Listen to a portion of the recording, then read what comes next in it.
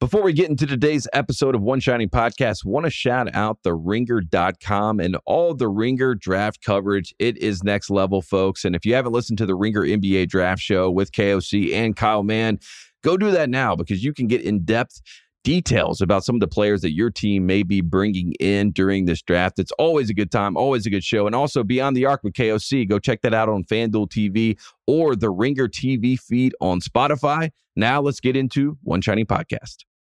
This episode is brought to you by Cars.com. When you add your car to your garage on Cars.com, you'll unlock access to real-time insights into how much your car is worth. Plus, view its historical and projected value to decide when to sell. So when the time is right, you can secure an instant offer from a local dealership or sell it yourself on Cars.com. Start tracking your car's value with your garage on Cars.com. This episode is brought to you by Anytime Fitness. We're not all professional athletes, but we all have health goals. That's why Anytime Fitness gives you access to personalized plans and support from a coach. Plus, you can track your training, nutrition, and recovery progress with the Anytime Fitness app, just like the pros. With 24/7 access to more than 5,000 gyms worldwide, get more from your gym membership. Visit anytimefitness.com to try it for free today. Terms, conditions, restrictions all apply. See website for details. On today's episode of One Shining Podcast, it is NBA Draft Week. As you know, if you go to theringer.com and peruse the website, it is everywhere. We're talking about all things NBA Draft. You've learned about things like the 8th pick is cursed. You've learned about KOC's updated mock draft, which continues to get updated as more and more information comes in. And today, we're going to have a guy that's seen all 3 phases of the NBA experience. He was drafted. He was in the front office as the GM and president of basketball operations. He also managed a guy as an agent who ended up being the number 1 pick, cough, cough, Derrick Rose. His name is BJ Armstrong, and he once upon a time came on the show and told everyone I was a genius. So when you do that, you were invited back. You have an open invitation forever. BJ is one of the best. He's one of my favorite confidants in the world of basketball. I love calling on him. He's the one that will correct me. He's the one that will call me a fanboy. He's the one that will, get me on the straight and narrow path when it comes to basketball conversations, especially surrounding the NBA draft. He has told me that he has abstained from the draft process this year. He has no players specifically involved. So I think we can get more of an objective viewpoint from BJ. So I'm excited to talk to him. He is from Detroit, a big Detroit Pistons guy deep down, despite playing for the Bulls. I know that may be a little bit confusing. So if you hear him saying things like "What up, Doe?" and yelling "Detroit basketball," that's because he's a Pistons fan deep down. We love Troy Weaver, the GM of the Pistons, on the show. But we're going to get into all the deluge of what's going into the draft. We'll talk about Victor Wembanyama. We'll talk about what Charlotte's going to do with the number 2 pick. Will it be Scoot? Will it be Brandon Miller? All of that stuff coming up with BJ. Also, Kyle is still in New York. So if you're wondering why he's not chiming in, why he's not telling us stories about Russillo, he has no microphone. So he is basically either hungover or he is being honest and has no microphone and does not want to talk on the show today. But he is here. He is present. You can feel his energy in the room. Shout out to Kyle. Shout out to all the hard work he's doing out there in New York. And then next week, we will be back in person. It'll feel like the normal OSP show, so I'm excited about that. But again, we got a jam-packed show. Myself, BJ Armstrong, NBA draft preview. Going to be a good one. And Kyle, you do have a task cam at least in front of you, so it might not be mic quality. But Kyle, is there anything else before we need to get into the show that you want to say? Obviously not on mic, but I appreciate you having something there. What's going on in the world of Kyle before we get into this? I'm flying back to LA today, and I got a lot of questionable expense reports to explain. But first, Woody Durham. He takes the timeout. Technical foul. Timeout. Technical foul. Technical foul.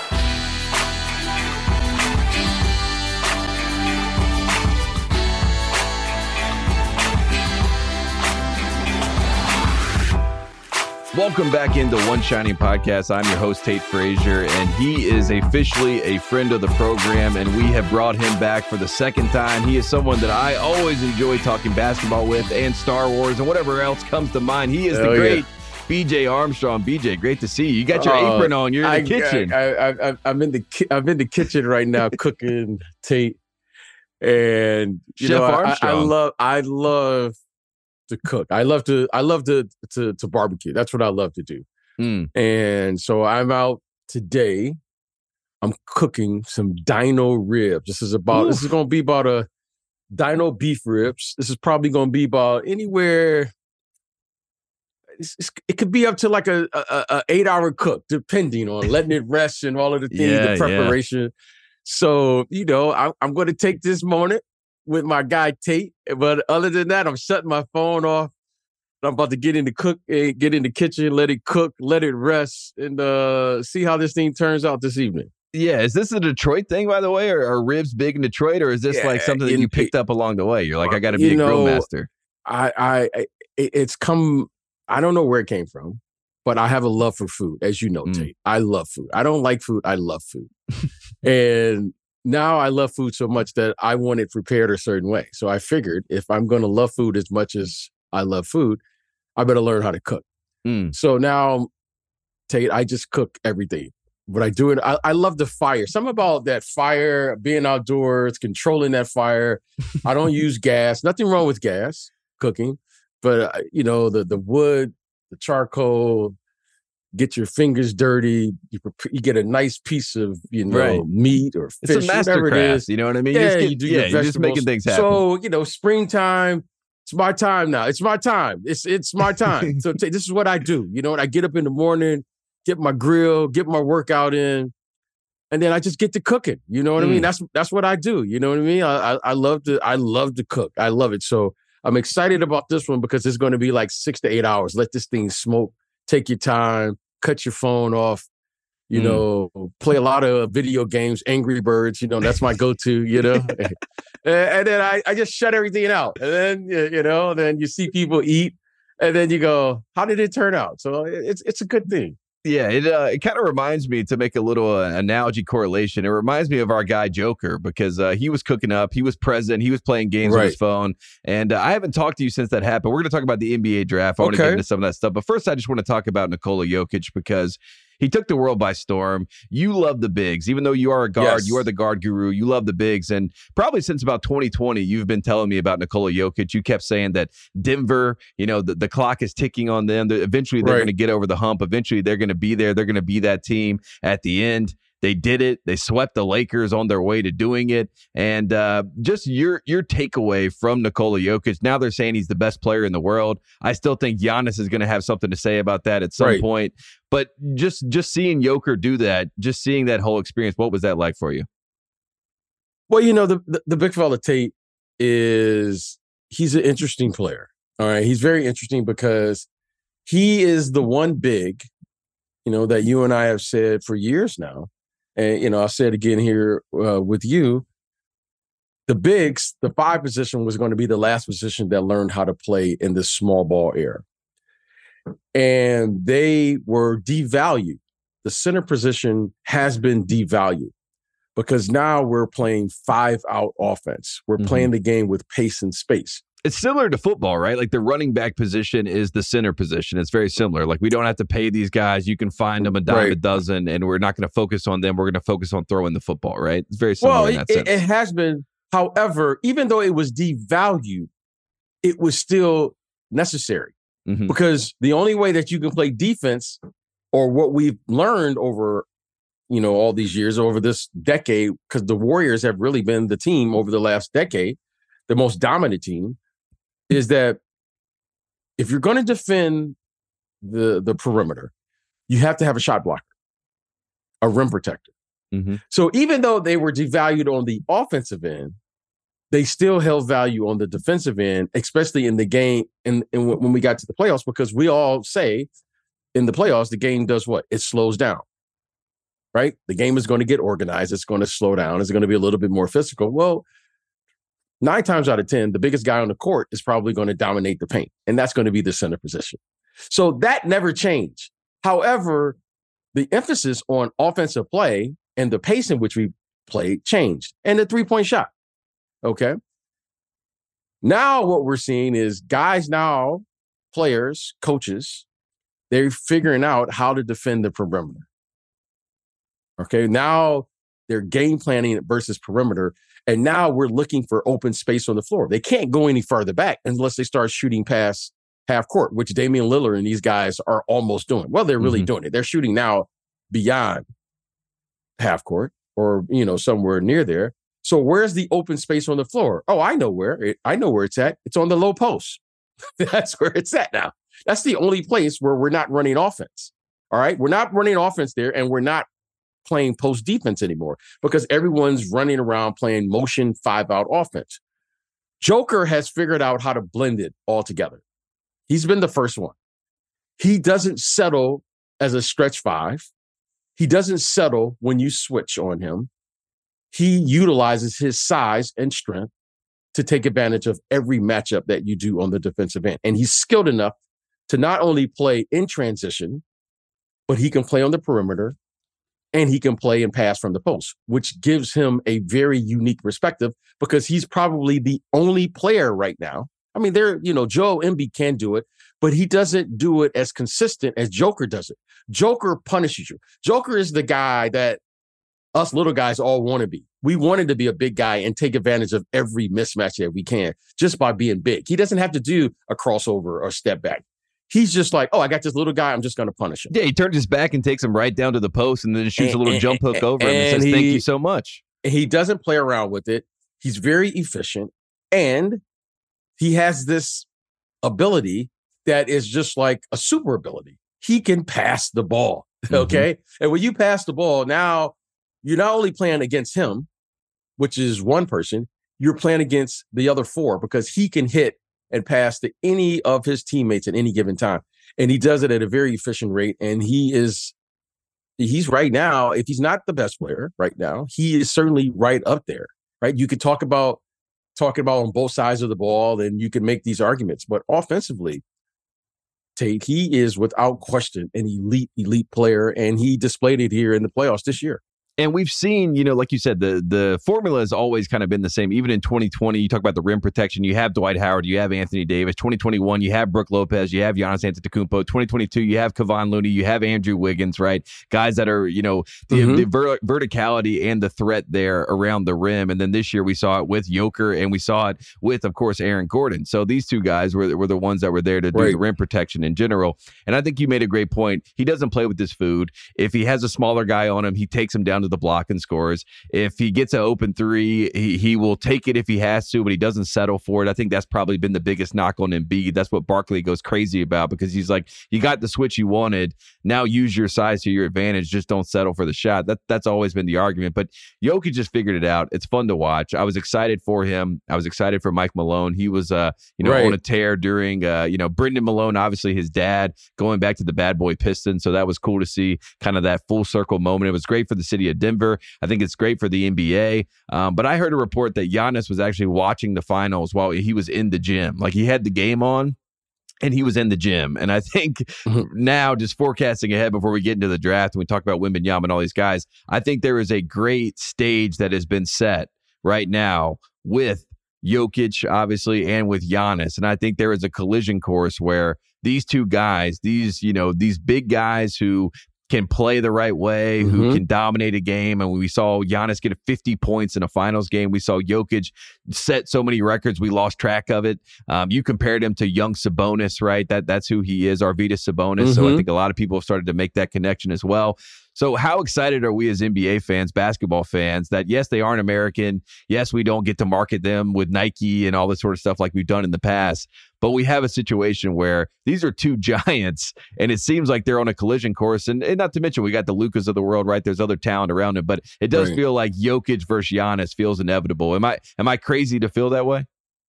Well, what you're seeing, no, you're not crazy. First of all, Tate, you're not crazy. I think you're seeing it. You're seeing the game and the fundamentals of the game come to the forefront. Right. Now, we put so much emphasis here in America, in the United States, on what I call the externals of the game, right? Guys, vertical jump, his handle, his crossover, his fadeaway, his and step all back. of the step back, and all those things, right? I mean, this guy has a wicket in and out, you know what I mean? He's in his bag, all the things you young people say, right? And it's great. Okay, I don't have a problem with it, Tate. I don't have a problem with it. You just laugh at it. I do laugh at it because it doesn't really matter. This is professional basketball, but it sounds good. Now it's up in the NBA and the professional lingo. However, the fascinating thing watching the rest of the world, right? And that's the advantage that I get a chance to do and see from my advantage point in my current position here, at Wasserman, is I get a chance to watch the world. And the thing the rest of the world has figured out, there's a counter to athleticism. It's called fundamentals. The fundamentals of the game never change.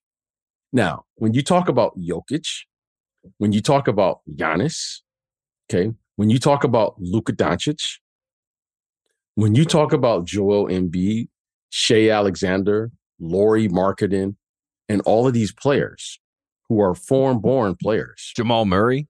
The list goes on and on. Mm-hmm. Victor Wembanyama, who's coming in the draft. When you start talking about these players, they may not be the elite athlete, the LeBron James, all of these Vince Carters and all of these. They may not be that level of athlete. However, their fundamental base is far superior. And now you're watching Jokic, who you know what I call him? I say he's the most charming player I've ever seen. I mean, he doesn't run fast, doesn't jump high, but there's something about him where he is elite versus better athletes. Okay? He just makes the right play over and over and over again. I'm watching him run the fast break, and I'm going, why is he moving at 35 miles an hour? Everyone else is moving at 60 miles an hour, and he's still getting around those guys as if they're standing still. I don't understand it, but I do understand it because fundamentally speaking, he is just a superior player. He's superior. Not a superior athlete. He's a superior player. Now, fundamentally speaking, these players now are superior. That's just what it is. 4 out of the top 5 guys on all NBA were foreign-born players. Joel Embiid, okay. You had Luka, you had Giannis, and then you had Shea Alexander. Mm-hmm. Okay, and then there was Jason Tatum. So 4 out of the 5 players this year that were all NBA on the first team were foreign-born players. And the MVP, again, was the guy that was on the second team, Jokic, who we know right now, we're all saying he could be the best player right now in the NBA. He can make his argument, okay? So now, Tate, we're seeing a transition in the game where if you don't have the fundamentals of the game, now, if you have the fundamentals of the game along with the athleticism, now you're looking like a Jordan. Oh, is that why he was considered the great? Yeah, because fundamentally speaking, he was coming from North Carolina in that era with the late, great Dean Smith. There was one thing you were going to know about a North Carolina player. They were going to be fundamentally well rehearsed in the game of basketball. And then if you add the athleticism and the speed and quickness and determination and all the other intangibles, now you suddenly have a super human player. And that's very rare that all those things come together. However, we saw it come together. So young kids who are listening here, young coaches, let's get back to the fundamentals of the game, because now we're seeing the rest of the world in the global game. They've caught up. And in some regards, they've passed us now because they are playing the game at a much higher level. This episode is brought to you by State Farm. You might say all kinds of stuff when things go wrong, but these are the words you really need to remember. Like a good neighbor, State Farm is there. They've got options to fit your unique insurance needs, meaning you can talk to your agent to choose the coverage you need, have coverage options to protect the things you value most, file a claim right on the State Farm mobile app, and even reach a real person when you need to talk to someone. Like a good neighbor, State Farm is there. And now we have the number 1 pick, Victor Wembanyama, who you've seen up close in person. The last time he came on the show, we talked about why he's different, why he's unique. You talked about how the fact that, we don't necessarily need to see him playing the 5, banging in the post from day one. There's been a lot of conversations about the Spurs wanting to find, a center, whether it be Zach Collins, who they already have on the roster. But Victor, I wanted to talk about him and just being the number 1 pick because I saw an interview that he did the other day with JJ Redick and Tommy Alter. Shout out to those two guys. But he talked about enlightenment, and he had a very mature outlook to be 19 years old. He has a few of the qualities that you've always pointed to me as the sort of qualities that take you from a star to a superstar. One of them is hand size. He throws out the first pitch last night at Yankee Stadium. Wasn't the greatest first pitch, but there was a picture of him holding the baseball. And if you just look at hand size all time in the NBA, Boban has the biggest hands at 10.75, Shaquille at 10.25, Giannis 9.85, Jordan's 9.75, and Kawhi is 9.75. They have the same size hands. But Victor has bigger hands than Michael Jordan, bigger than Kawhi. He also shoots 83% from the free throw line, which I think is incredible. Shoots the ball really well from the three-point line as well. So you add all that in, you add in this mindset, you add in the fact that he's going to a place. When I asked you about free agency once upon a time, you said a lot of these players are looking for the secret, right? They're trying to find what it is to win, right? That's why they're going to different teams. That's what they're searching for. Victor's going to a place where seemingly with Greg Popovich, with R.C. Buford, with the help of Tony Parker, Tim Duncan, Manu Ginobili, they know something in San Antonio. So he's going to a place where the secret is there. So all signs point to we have a generational talent and potential player on our hands coming to the NBA. And I know that there's a lot of hype surrounding Victor Wembanyama, but you also have a situation where he is learning from some of the greats. And there was a picture I saw of Derrick Rose, who obviously you represent, Joakim Noah. How much knowledge is this kid soaking in, and how excited are we as basketball fans to see what this leads to? Because I'm not sure I've ever seen someone so mentally prepared and physically prepared for what's ahead in the NBA.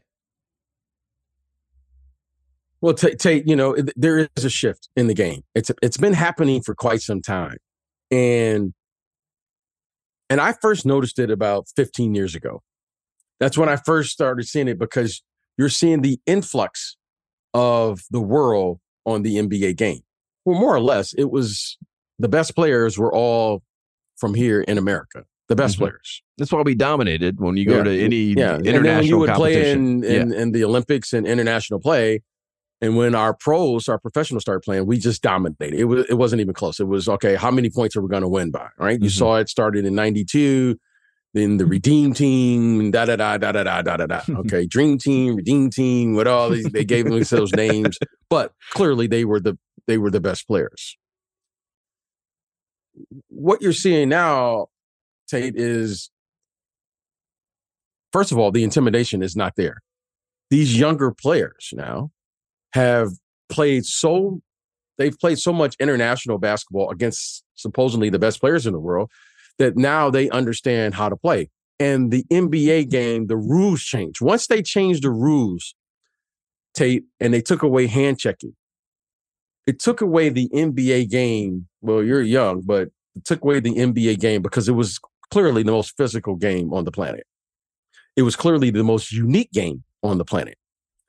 Once they took away hand checking, you started seeing the game change, and then it brought about the finesse part of the game. But more importantly, it put an emphasis on the fundamentals of the game. Which is why guys like Steve Nash can win two-time MVP. Yeah. I'm not saying it. I'm not into that soft stuff. I'm just saying the game needed to be cleaned up. Like tape. When I watch old tapes of like the 80s and the 90s, and I go, I was a Bucks 80 soaking wet.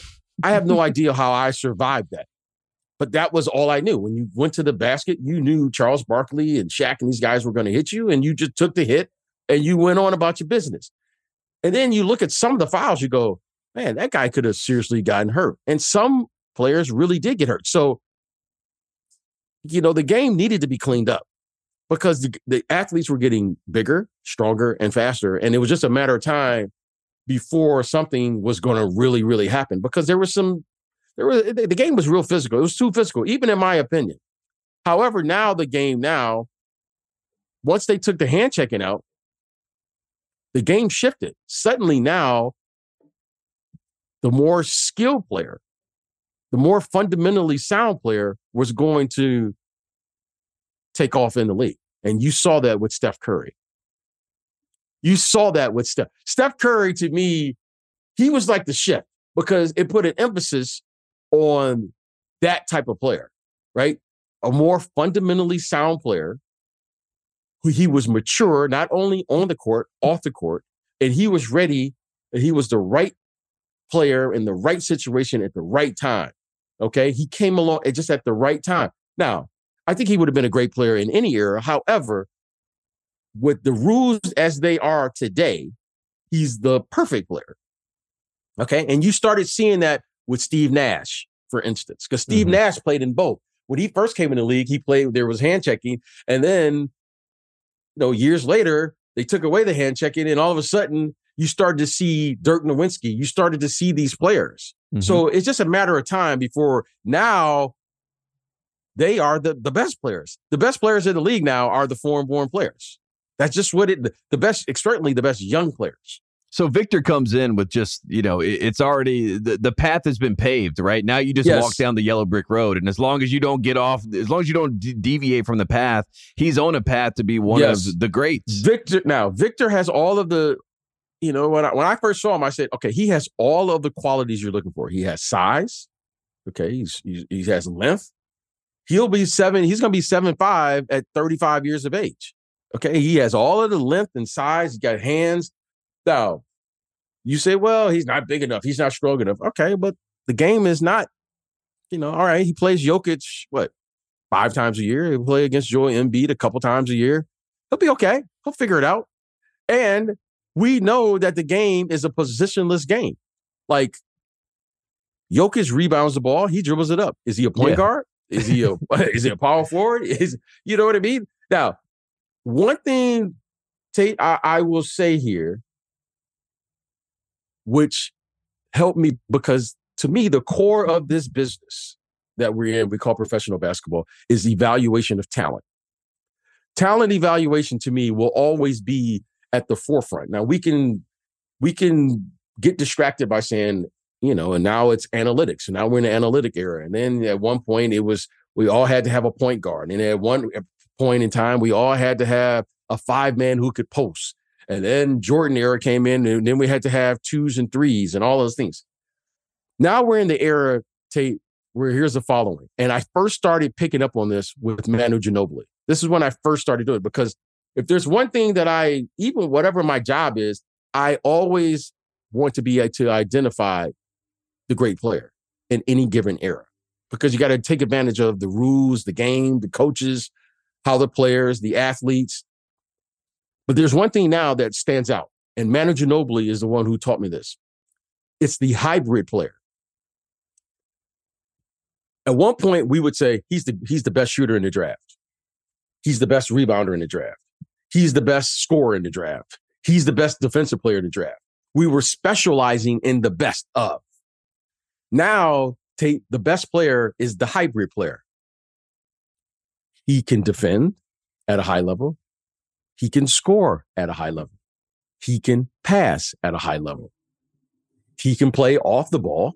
He can play on the ball. He can rebound. So the guy who can do all of these things at any given moment can make the proper adjustments during the course of the games that the specialized player can't do. So Jokic, to me, he's the benchmark now of the ultimate hybrid player, because, he's not the best rebounder, but he can rebound at a very high level. You saw him get over 20 rebounds in the finals. He can pass at an elite level. He can score from the post at an elite level. He can pick and pop at elite level. He can pick and roll at an elite level.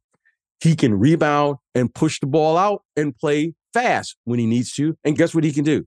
He can, when the game slows down, he can play half-court basketball at an elite level. He is the ultimate hybrid player. It's basically like an elite utility player. That is the number one thing. And now when I think of Victor, I go, Now, the ultimate Swiss knife is the one that you want to have. Okay, and I've been watching this. So Steph Curry is not just a point guard. Mm-hmm. He can do it at an elite level when he needs to. He can score at an elite level when he needs to. He can facilitate when he needs to. Okay? He can do all of these things during the course of the game, which no matter what the coach does on the other end to make an adjustment, he can adjust on the fly. So the hybrid player, in my opinion, as I'm evaluating these players, that's the ultimate player now. Not the best player, but the guy who can make adjustment. He goes, oh, the game is slowing down. Knowing for 5 or 7 minutes, Joker does it the best. Oh, you want to play fast? Perfect. You want to double team me? Perfect. You want to say, make me into a scorer? Perfect. I mean, think about this, Tate. When is the last time we've seen in the NBA Finals a coach like Coach Spoelstra did? First, he made him into a passer. Then he made him into a scorer. Then he took away the role, and then he popped out. Then he took away the pop out. They pre-rotated, and he just kept adjusting to the game. How many players could do that on the fly in the NBA Finals? Mm-hmm. So I was like, that's it. Just like Steph Curry. That's it. And if you can't do that in today's game, it's impossible for you to be an elite player and affect the bottom line, right? If you want to really affect the game. So the hybrid player like this kid, Victor Wembanyama, I think he's going to challenge Coach Popovich's ability to coach this type of player, because in the first quarter, he could be a scorer. But in the second quarter, he could be the decoy. In the third quarter, in the fourth quarter, he could be the elite rim protector. And he can have an effect on winning that is far superior to any other player, because he could be at elite at so many different things. I think it's going to be difficult to play against him once he figures out the personnel of the NBA, because you got to go through it, right? There's no preparation for this other than to go through it. But you talk about a player who we could look at and go, wow, like he could not score a point and be the best player on the floor. And then when I started to think about these great players of the past, I was like, that's what Magic Johnson was. Magic could play from the post if he wanted to. He could play the point guard if he wanted to. He could rebound if he wanted to. He could score if he wanted to. That's what Jordan was. That's what Bird was. That's what these players, they were kind of the preview or prelude, if you will, to what these players are. Because the great players now, it requires you to be that if you're going to be considered an elite player in today's game. And I remember one time we were talking to Derek, and Derek Rose said the one thing that all these players are looking for is freedom. And now that they have the freedom, like Jokic has the freedom to say, I'm going to get this rebound and I'm going to start the break myself. You know what I mean? Because he's earned that ability to do that, and he's shown that he has that elite ability to do that. And with Wembanyama, everyone's talking about, the best prospect since LeBron. I think the best thing that he could do is try to mirror what Tim Duncan did at some level. And I know that you and I have a great affinity for Tim Duncan, but Tim Duncan was the number 1 option, the number 2 option, the number 3 option, the number 4 option, number 5 option. In fact, he ended up being almost like a 6th man at some level by the end of his career, but he always had an impact on the bottom line. No matter which role he was in, he had an impact on the bottom line. And if you're Victor Wembanyama, that might be something that could be his greatest knack, his greatest skill, whatever you want to call it. If he could be in that same Duncan mold where he doesn't have to score 45 points to impact the bottom line. He could have 9 steals and 10 blocks. You know what I mean? And that affects the bottom line. I think that is the unique ability of what he could be as an NBA player.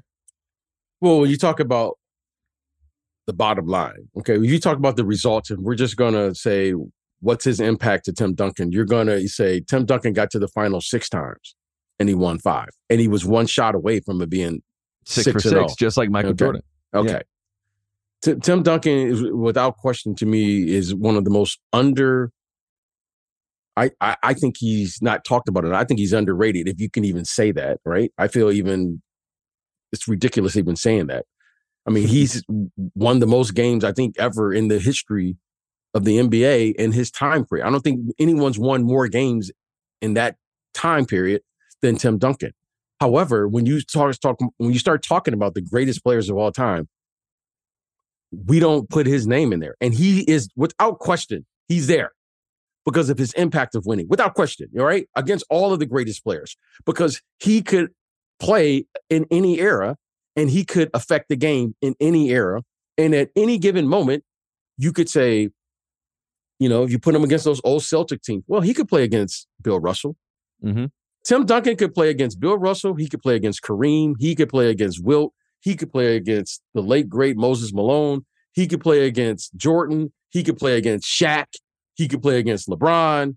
Olajuwon, whoever it is. He could play against all of them, okay? And given the teams and the construction of the teams, he could beat them all too, right? And he could accomplish something against all of those players. This kid, Victor, okay, it's going to take him time to figure this out. And the reason I say it's going to take time, because we don't really know what to do with him. Is he the starting 3? Is he the starting 4? Is he the starting 5? It's similar to Mobley, right? When Mobley came out to the Cavs, it was kind of like, this guy can play the 3. Is he the 5, though? But we already have Jared Allen, but it's nice that he can play the 3, and then they had Kevin Love at the 4. But yeah, like you said, it's a fascinating conundrum. Where does he start? Yeah, to me, with him, Victor, again, I don't know anything. I'm just watching. I think it's going to take about 3 or 4 years to figure it out. And the reason being is because he's going to have to settle into a position. You know, he's going to have to settle in and say, not that he has to stick or stay in that position, but he's going to have to settle in. It's like figure out the responsibilities and the roles of that position and the matchups every single night and things like that. It's like Mobley. It's like watching Mobley right now to a lesser degree. So Mobley started his career as a rookie as a small forward. Mm-hmm. Then this year, he's first team, all defensive team. He's all defensive team, first team. But he did that at the 4. And during the course of the game, he plays the 4 and the 5. Yeah, they slide him over. They slide him over. Okay. Now, Cleveland, clearly he's a very impactful player. Clearly, Mobley.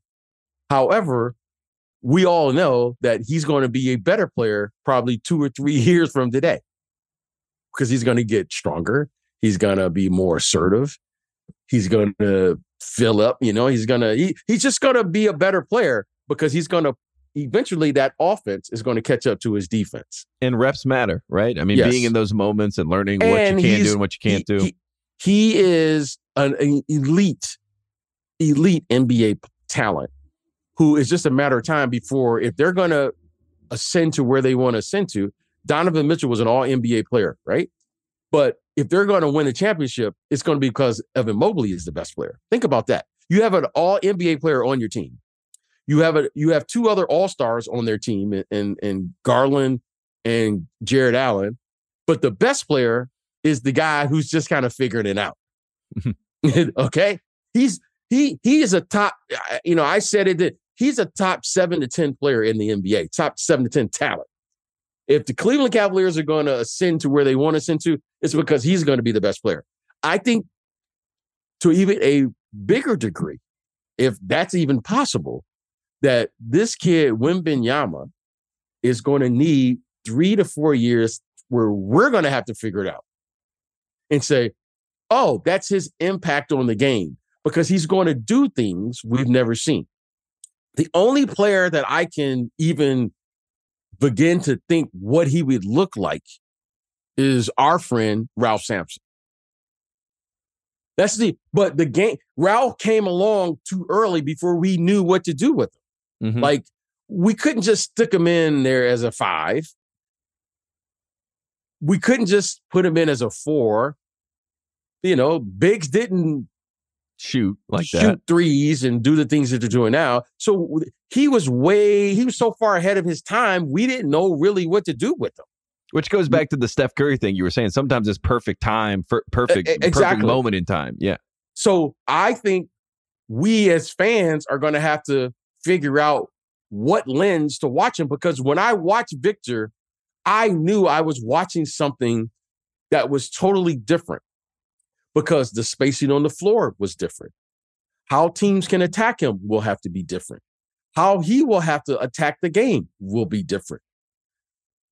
Everything about the type of players you're going to put around him to help him be the best version of himself are going to have to be different. So I think this is going to take time for everyone to figure out to say, oh, this is what it is. And then we'll figure it out. Now, think about this. Now we talk about Jordan, who in the modern era, right, we consider him, if not the greatest, one of the greatest of the modern era, right? I happen to think he's the greatest of the modern era, right? Greatest without, who is the greatest player? Who knows? But what I do know is he was a very impactful player. He's the most impactful player of the modern era, right? You can make your argument however you want to make your argument. It took 7 to 8 years before they figured out how to do it with him. And who they needed around him to make it work.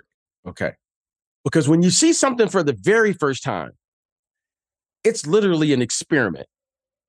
It's literally you can't win with a two guard who scores 30 points a game. It's never been done before. It's impossible. Now it's like, oh, Kawhi Leonard's done it. Late Kobe Bryant's done it. LeBron James has done it. Dwayne Wade has done it. Now we just say it like it's, and then we started arguing, oh, this guy's the greatest because, and then you make your whatever. Okay. What we do know is that when Jordan did it, no one hadn't done it before. Okay. That's so there, and it took some time to figure that out. Now you can say Dr. J, you could say Elgin Baylor, you can, there's been some great players. Don't get Spencer Hayward. There's been some phenomenal even players. Like David Thompson, right? With the David ABA. Thompson, yeah. I mean, there's been, but no one's ever built and they suddenly had a length of time where they were the best at, a decade or more. And that's certainly what Jordan did. And so it took 8 years, right? 27 years. Was his first title. Yeah. So it took 8 years to figure that out. And you don't just get these players. So when you see these players, and if at some point Victor is going to have to score, that's what these hybrid players do, right? Probably the best hybrid players have probably been Bird, Magic, LeBron. You certainly could put in there as a hybrid player, right? He can bounce around and do a lot of different things. When you put these players in there, it takes a while. I mean, it took LeBron James a while, right, before he won. So it's going to be an interesting partnership with the front office, with his teammates, with his coach, and with us, the fans, because we're into now, right? We're already like, oh, he's the greatest player right now.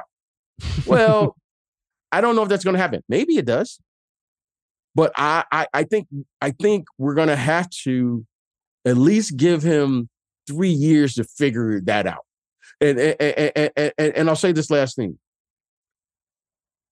Tate, the only thing I'm really concerned about is his size, because we've never seen a man this size be able to play for a length of time. Okay? And that's a real thing, because that's a lot of mass. That's a lot of mass. And he's young. He's not like, 25 or 26. I mean, he's still growing into this. I mean, he will easily put on 50 pounds throughout his career. Think about what does that weight do on, the extremities, the legs, knees, think about that, like Tate. that. You start off like, I'm thinking about it now. I start out at 180 and then I finish my career at 230. I mean, he's going to put on a minimum of probably 40 to 50 pounds in his career, just on natural maturity for a man that size. So I think it's important for him to take his time, for them to take his time. And then when he is ready, and if he can get past that 3 or 4 years with his physical maturity and the maturation process that's just going to happen naturally, I think he could, when you look back, you're going to say, wow.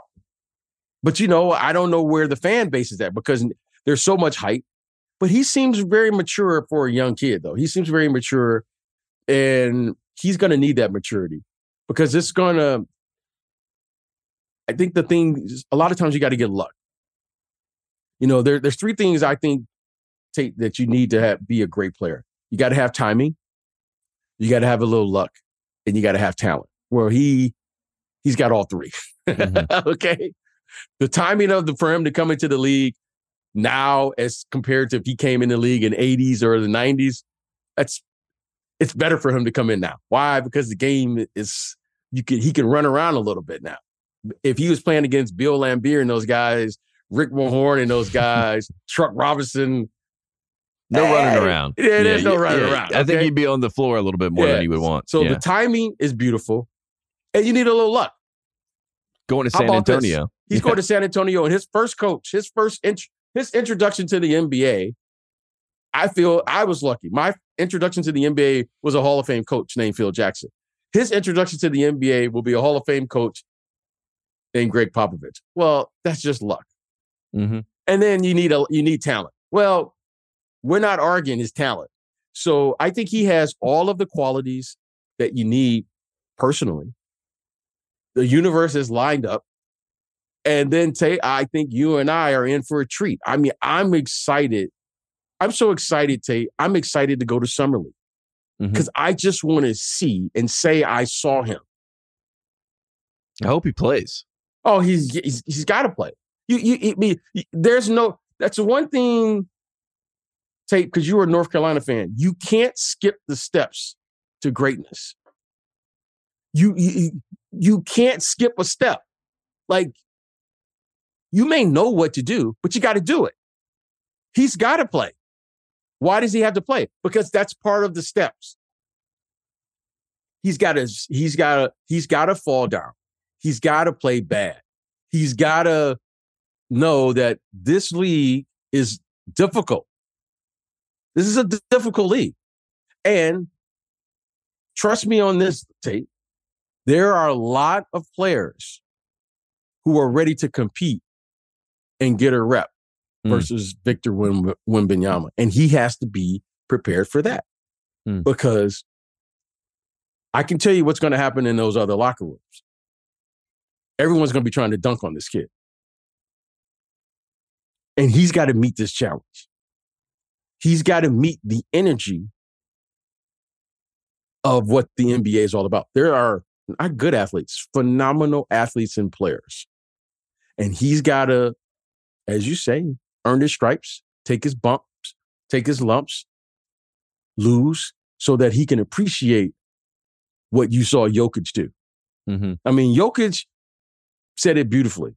You know what? You got to lose. You got to learn how to lose. We don't want to lose. You saw Giannis say the same thing. Losing is the key to winning. Once you understand what losing is and how hard it is to win in that league, you appreciate it. But that's called responsibility.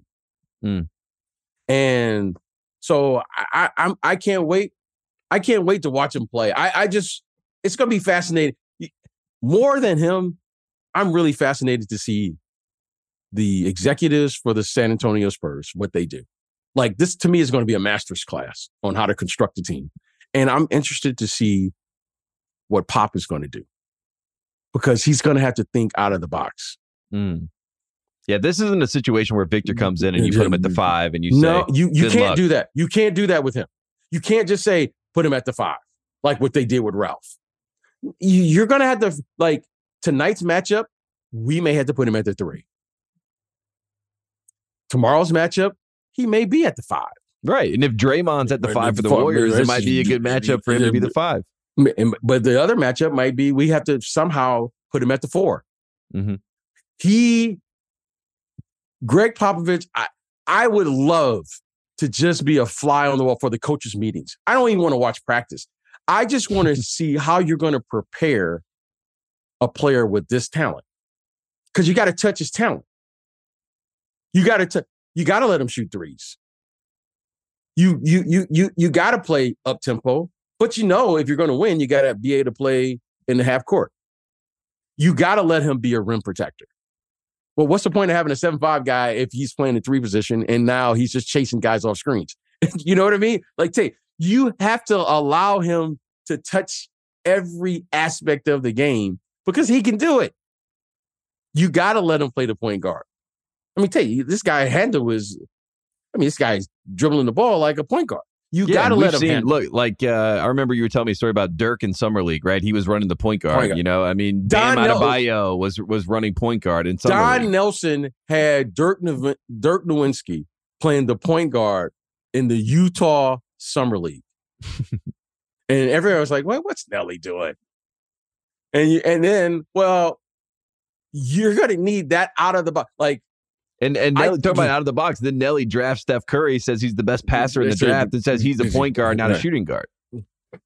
If you were looking at Steph Curry and just said he's going to be a point guard, okay, I see why they drafted Ricky Rubio and Johnny Flynn, Ty Lawson. There was a bunch of guys. I see why they drafted those guys ahead of him. If you were just saying point guard, but if you started looking at just the talent, you go, this guy can do a lot of different things. Mm-hmm. That's interesting. Like, he can shoot, he can pass, he can dribble, da-da-da-da-da-da.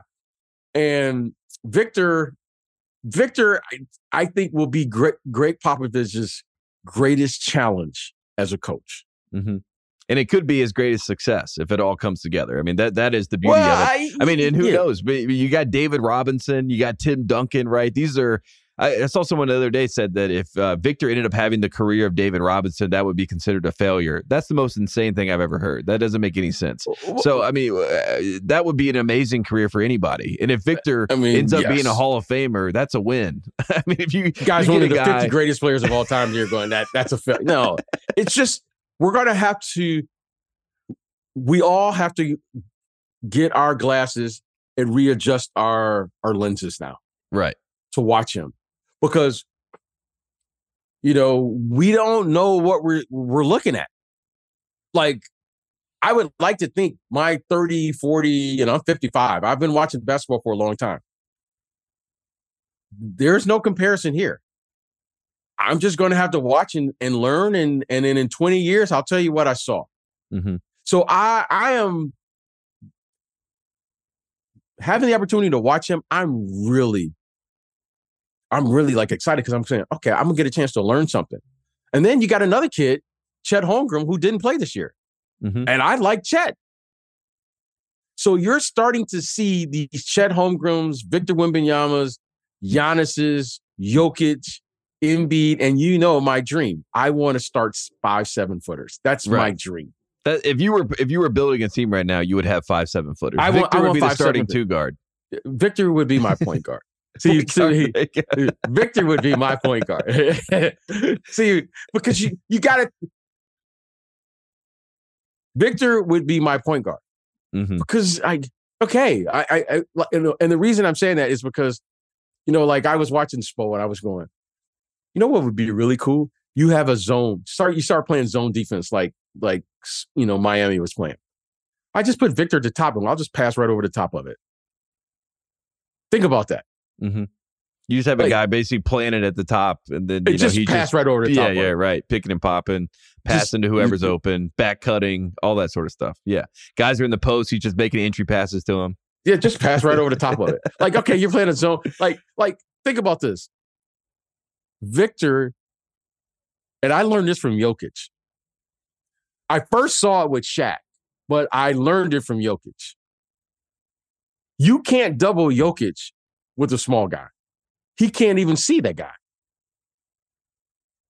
Like, I remember the first time we played against Shaq, and I always like to tell this story because Shaq could have seriously hurt me. My job was to double from the top down on Shaq. Mm-hmm. Help down, on the pass. Shaq was turning to the middle as I was running in a full sprint. And Shaq, for whatever reason, and I always thank him every time I see him, he was turning as I was running. So you could see the impact of how that could have turned out if he wouldn't have stopped. And he stopped. Okay? And Mama O'Neal, I owe her a hug because if Shaq who he is. You know, Shaq had a little dirty, nasty side to him, but he's a big teddy bear, really. At the end of the day, but he's really he's a big guy, and most of these big guys they're kind souls, right? And thank goodness Shaq wasn't just a grumpy dude. You know what I mean? Because thank God he didn't have the Lambeer mentality. He could have seriously hurt me, and I'll never forget the timeout. Phil Jackson came to me, and one of the few times, maybe the only time he's ever apologized, he's like, you know what? I could have got you hurt on that play because Shaq was so big. Jokic is so big. He doesn't even see the double. That's why everyone's like, oh my gosh, how's he passing to the other side of the court? Well, he doesn't see the other guys because he's so big. You and I couldn't see over there because they would cut off our vision. This guy is 7'5". He's 4 inches taller than this guy. So his court vision is going to be ridiculous. He's literally got a bird's eye view of what's going on. I just, so I just think it's going to require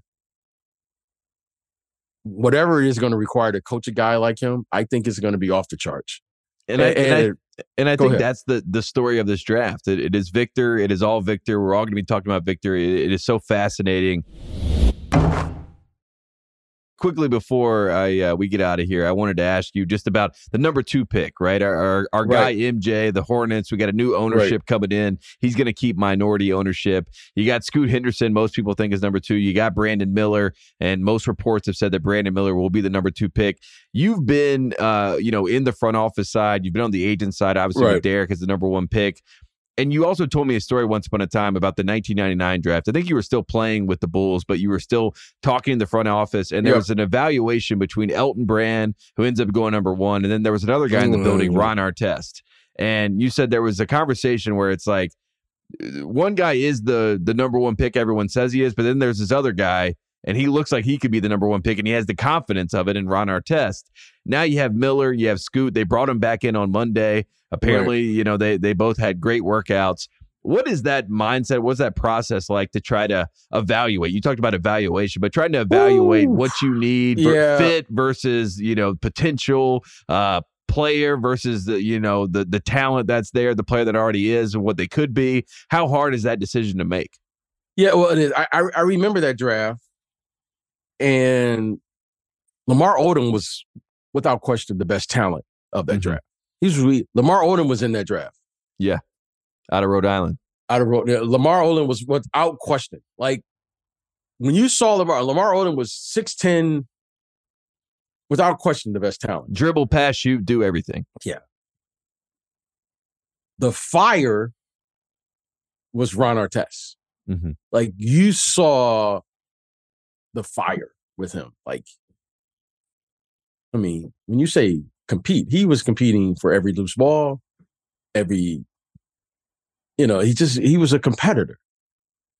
And Elton Brand was like the best player. When I say the best player, he wasn't the best talent, but he was the best player. Okay? I mean, in some regards, was he the best shooter? No. Could he handle like Lamar? No. Could he defend like Ron? No. But you knew you were going to get 20 and 10 at the end of the day. And you knew this guy, the consistency he was going to play. You just knew that. He's going to play physical, and Elton had a great career. All 3 of those guys had phenomenal careers. When you start looking at these players, and the one thing I learned working in the front office is, regardless of position, draft the best player. And that's what Kupchak said. He said, we're going to take the best player. We don't care about fit. Everyone can talk about position. Well, we got, LaMelo Ball, whatever. If Scoot is the most competitive and best player, take him. That's what I think. And then you figure out the rest. Okay? Now, the one mistake I've seen over the years, and it's been consistent, is you start drafting for need. The Warriors, right? James Wiseman. They needed a big man, and they bring in James Wiseman. That's the example. The more recent example. Not to say that James Wiseman's not a great player, I would but say for the time they were trying to get a big, right? I would say this in James Wiseman's defense. because I'm sensitive to the bigs. Mm-hmm. I've never seen a great big without a great guard. And you have to play these young people. You can't get better if you don't play. Yeah. Okay. James Wiseman came into an era. Okay. Again, I'm going to just retract for a little bit. We said there has to be three things if you're going to be the best version of yourself. You got to have timing. James Wiseman came into a league. Bad timing. It's bad timing for a big. Mm-hmm. They were all, not just him, they were all devalued. Right. There were guys that are now playing like Bismack Biyombo that couldn't even get a job. Yeah. Whether it's Bismack, Dwight Howard, you can go right. Boogie Cousins. Right. All these bigs were devalued because now we went to small ball. Marc Gasol, right? There was a bunch of guys. Okay. It just happened to be bad timing for him that he comes into a situation, and we know this as NBA executives and NBA people. You don't win with inexperienced players. Mm-hmm. Does James Wiseman have talent? Absolutely. Was he the right pick? Absolutely. However, you can't try to win an NBA championship with an inexperienced player. Just bad timing. However, if you're going to draft one of these young players in the lottery, not a guy, if James Wiseman was drafted 18th, 19th, or 20th, we wouldn't be having this conversation. You would go, man, that's a nice pick. Mm-hmm. Like Jalen Duren, right? I mean, it's a perfect example. So you go, oh, that's a nice pick. Okay, there's no expectations. The difference is Jalen Duren in his first year has already played in more games than James Wiseman. Yeah. Think about that. It's crazy. Okay, it's crazy. Okay, so when I say pick the best player, you have to commit to developing that player. It just is what it is. Like, you can't pick Victor Wembanyama and then say, well, we're not going to play him. Well, how's he going to get better? You got to live with it.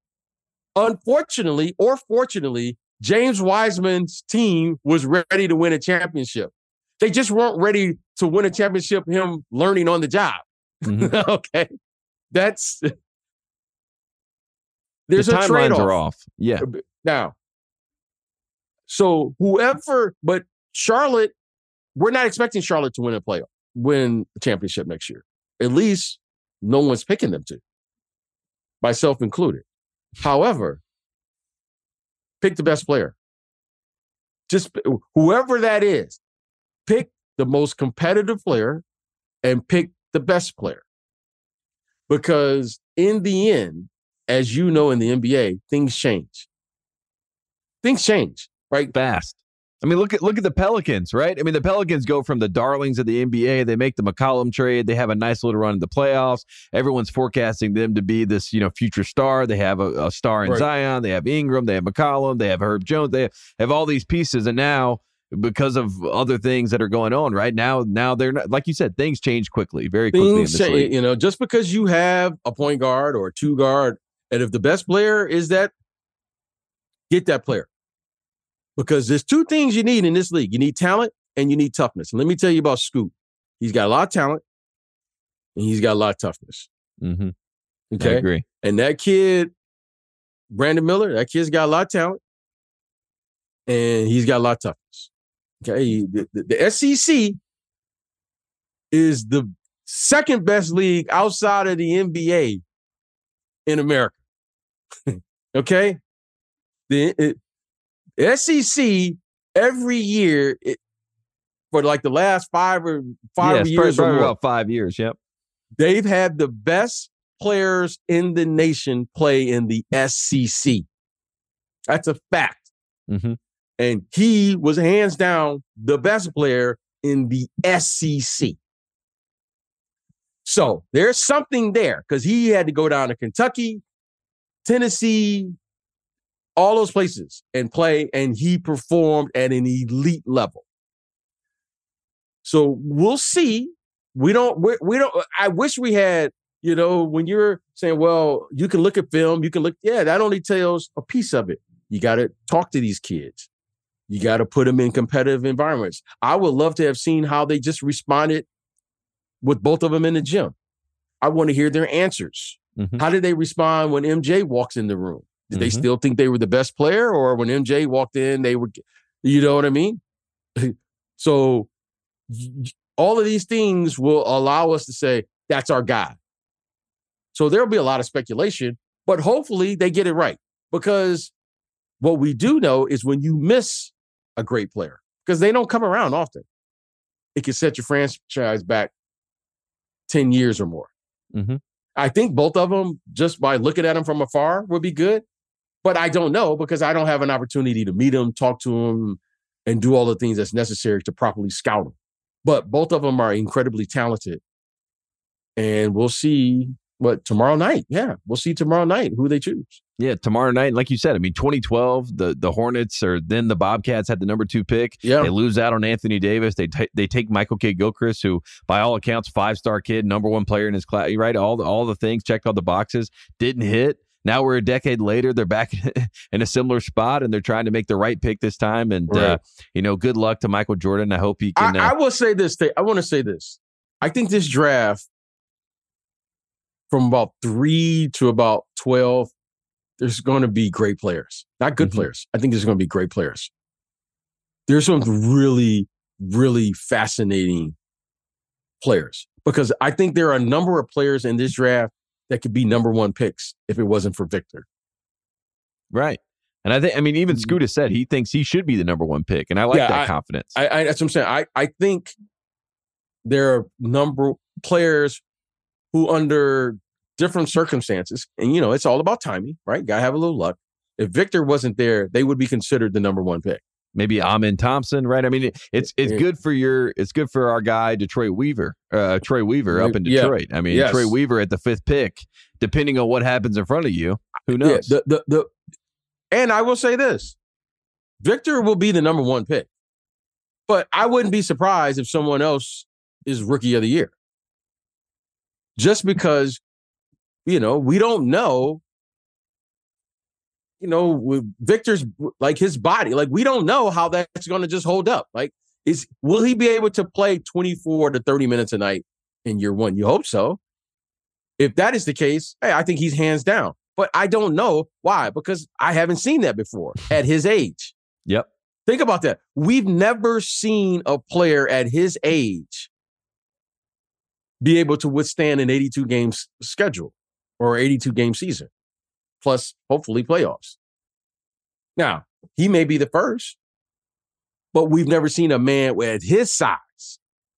So this will be a lot of firsts for all of us. But I think there's going to be some really great players. I know we're focusing on the top, but I really think take 3 to 12, you're going to get a great players. You're going to, there are going to be some great players in there. I mean, all-star caliber players, maybe some Hall of Fame talents. Right. Cam Whitmore, Jarris Walker. I mean, there's a lot of names you could throw in there that'll probably be in the mix. It's going to be a great draft. BJ, I know you'll be watching. I know you'll be keeping up with everything that's going on. I think that the one thing that I want to flag, I think Derrick Rose's MVP year at 22 is still one of the most amazing things I've watched. And obviously that was during my basketball timeline. I wasn't alive when Magic Johnson won a championship as a rookie, but we've seen great rookies and great young players in this league flourish and figure it out, and they were ahead of their timelines. I'm fascinated to see what happens with Victor Wembanyama. I know we all are. We'll all be watching, so that's all great stuff. BJ, thank you so much for coming on the show. We'll have you back, and we'll break down everything that's happening in the NBA and beyond, and hopefully I'll see you at Summer League when we get down there. Absolutely. I'll be there. Appreciate you, Tate. All right, there you have it. BJ Armstrong, always the best. Always appreciate his detail, his stories, and as Kyle has pointed out to me before, BJ could talk all day. So we appreciate his time. I could talk basketball with BJ all day. So that's where we stand on that. So look, it's been a great episode. It's been a nice lead into the NBA draft. Let's get into shout outs here because we don't have too much time. Kyle's got to get prepared for a flight back to Los Angeles. But first and foremost, want to shout out theringer.com. KOC.com. Again, go check that out. They got a lot of NBA draft coverage you need to see, especially KOC's draft guide. All good stuff. Shout out to myself and KOC. Bill Simmons, the boss man, has asked us to watch the NBA draft with him and break down what's happening, and doing a kind of a rapid reaction show with him tomorrow night, Thursday night after the NBA draft. So go check that out. That's going to be a fun one. I'm excited for that.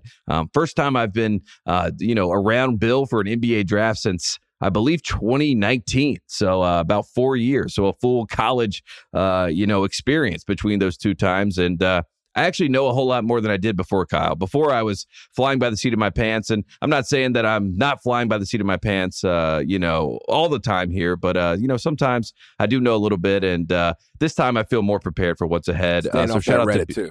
Yeah, right, exactly. So shout out to BS for that. Shout out to your guy, our guy, the Ringers guy, Ryan Russillo.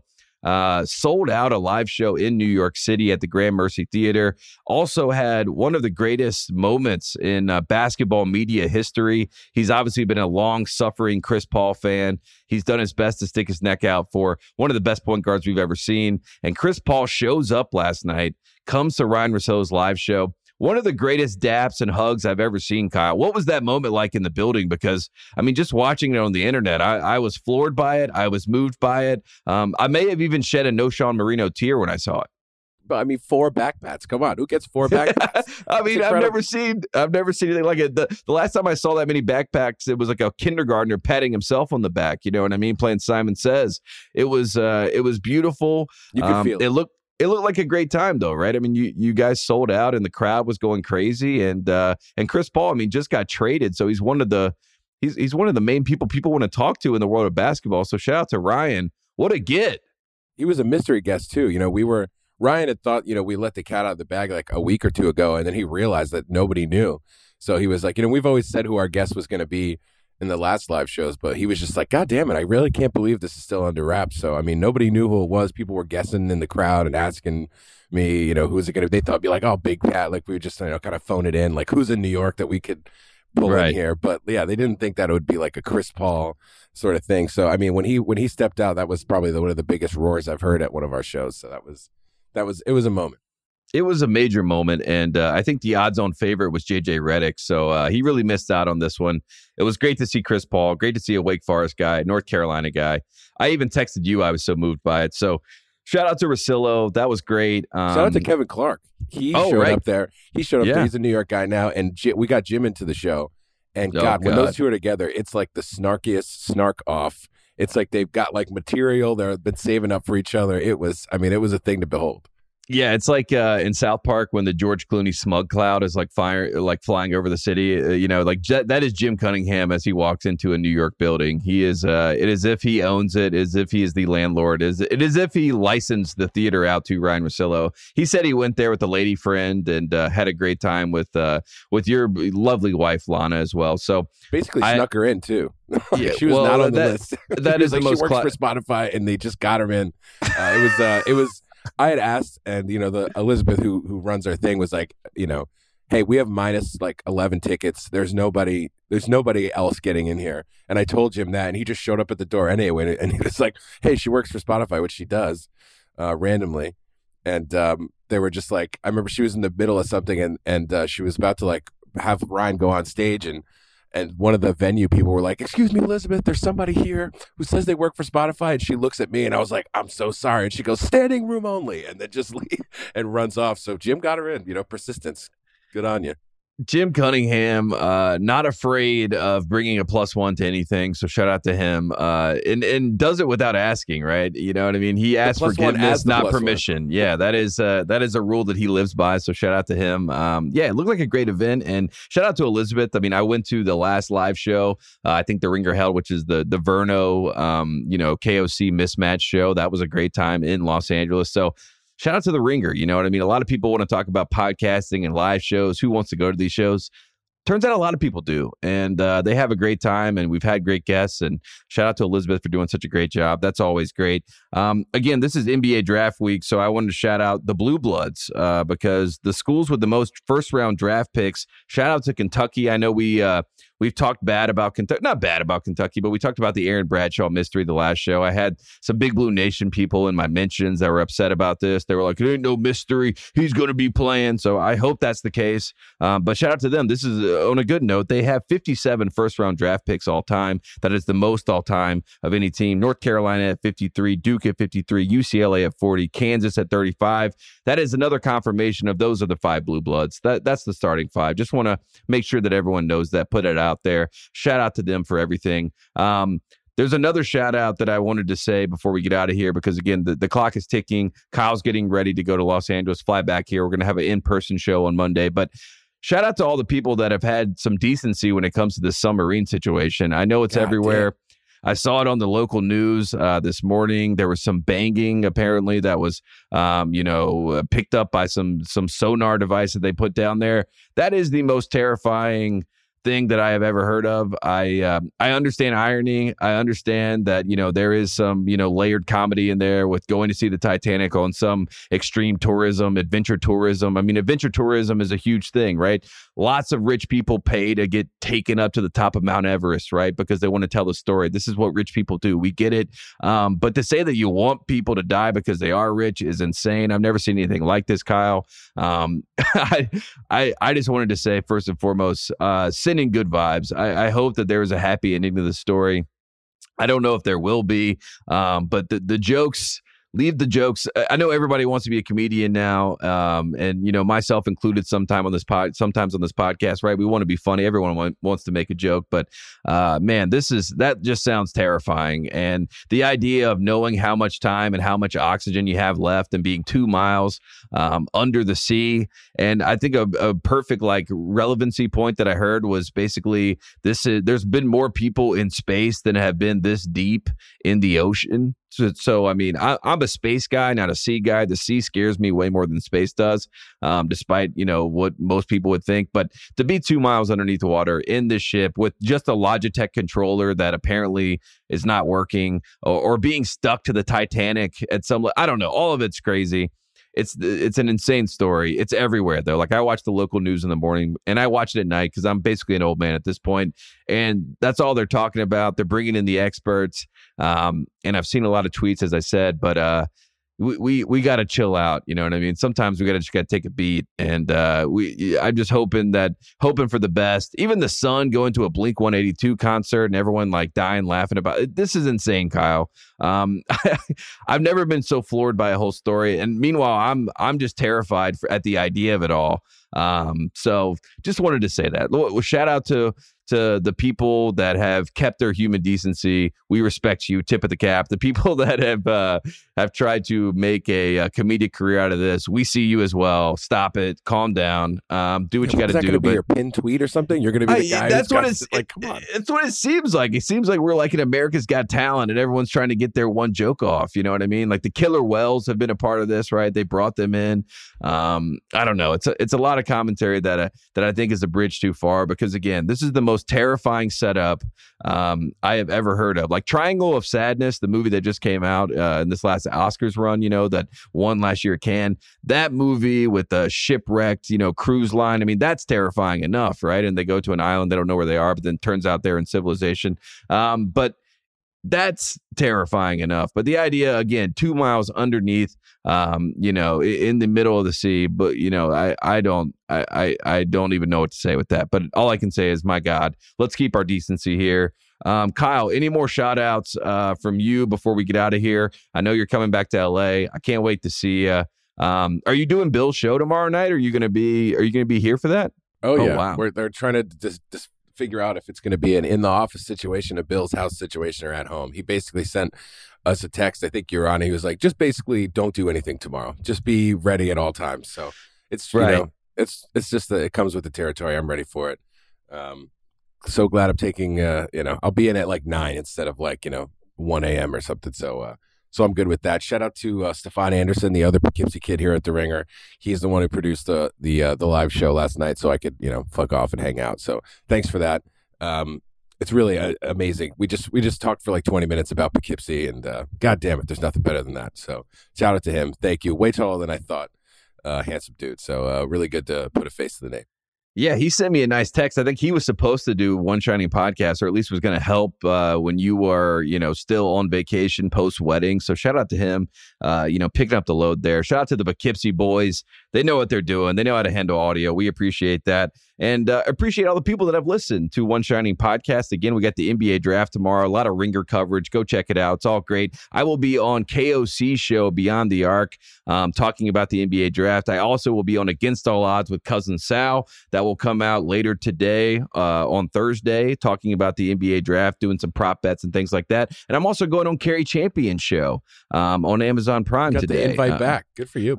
Yeah, right. I mean, I'm all over the place, Kyle. A lot of people asking me questions. I think they just want to put the blame on me, right? If some of these players don't work out, they're like, that guy said he was going to be good. Because again, nobody knows, right? You can forecast and try to figure it out, but nobody really knows. Because as BJ told us, you can never measure the heart or the mind of a man. You just have to guess and hope that they really are who they say they are or project themselves to be. And you hope that they can stay that way because things happen in life.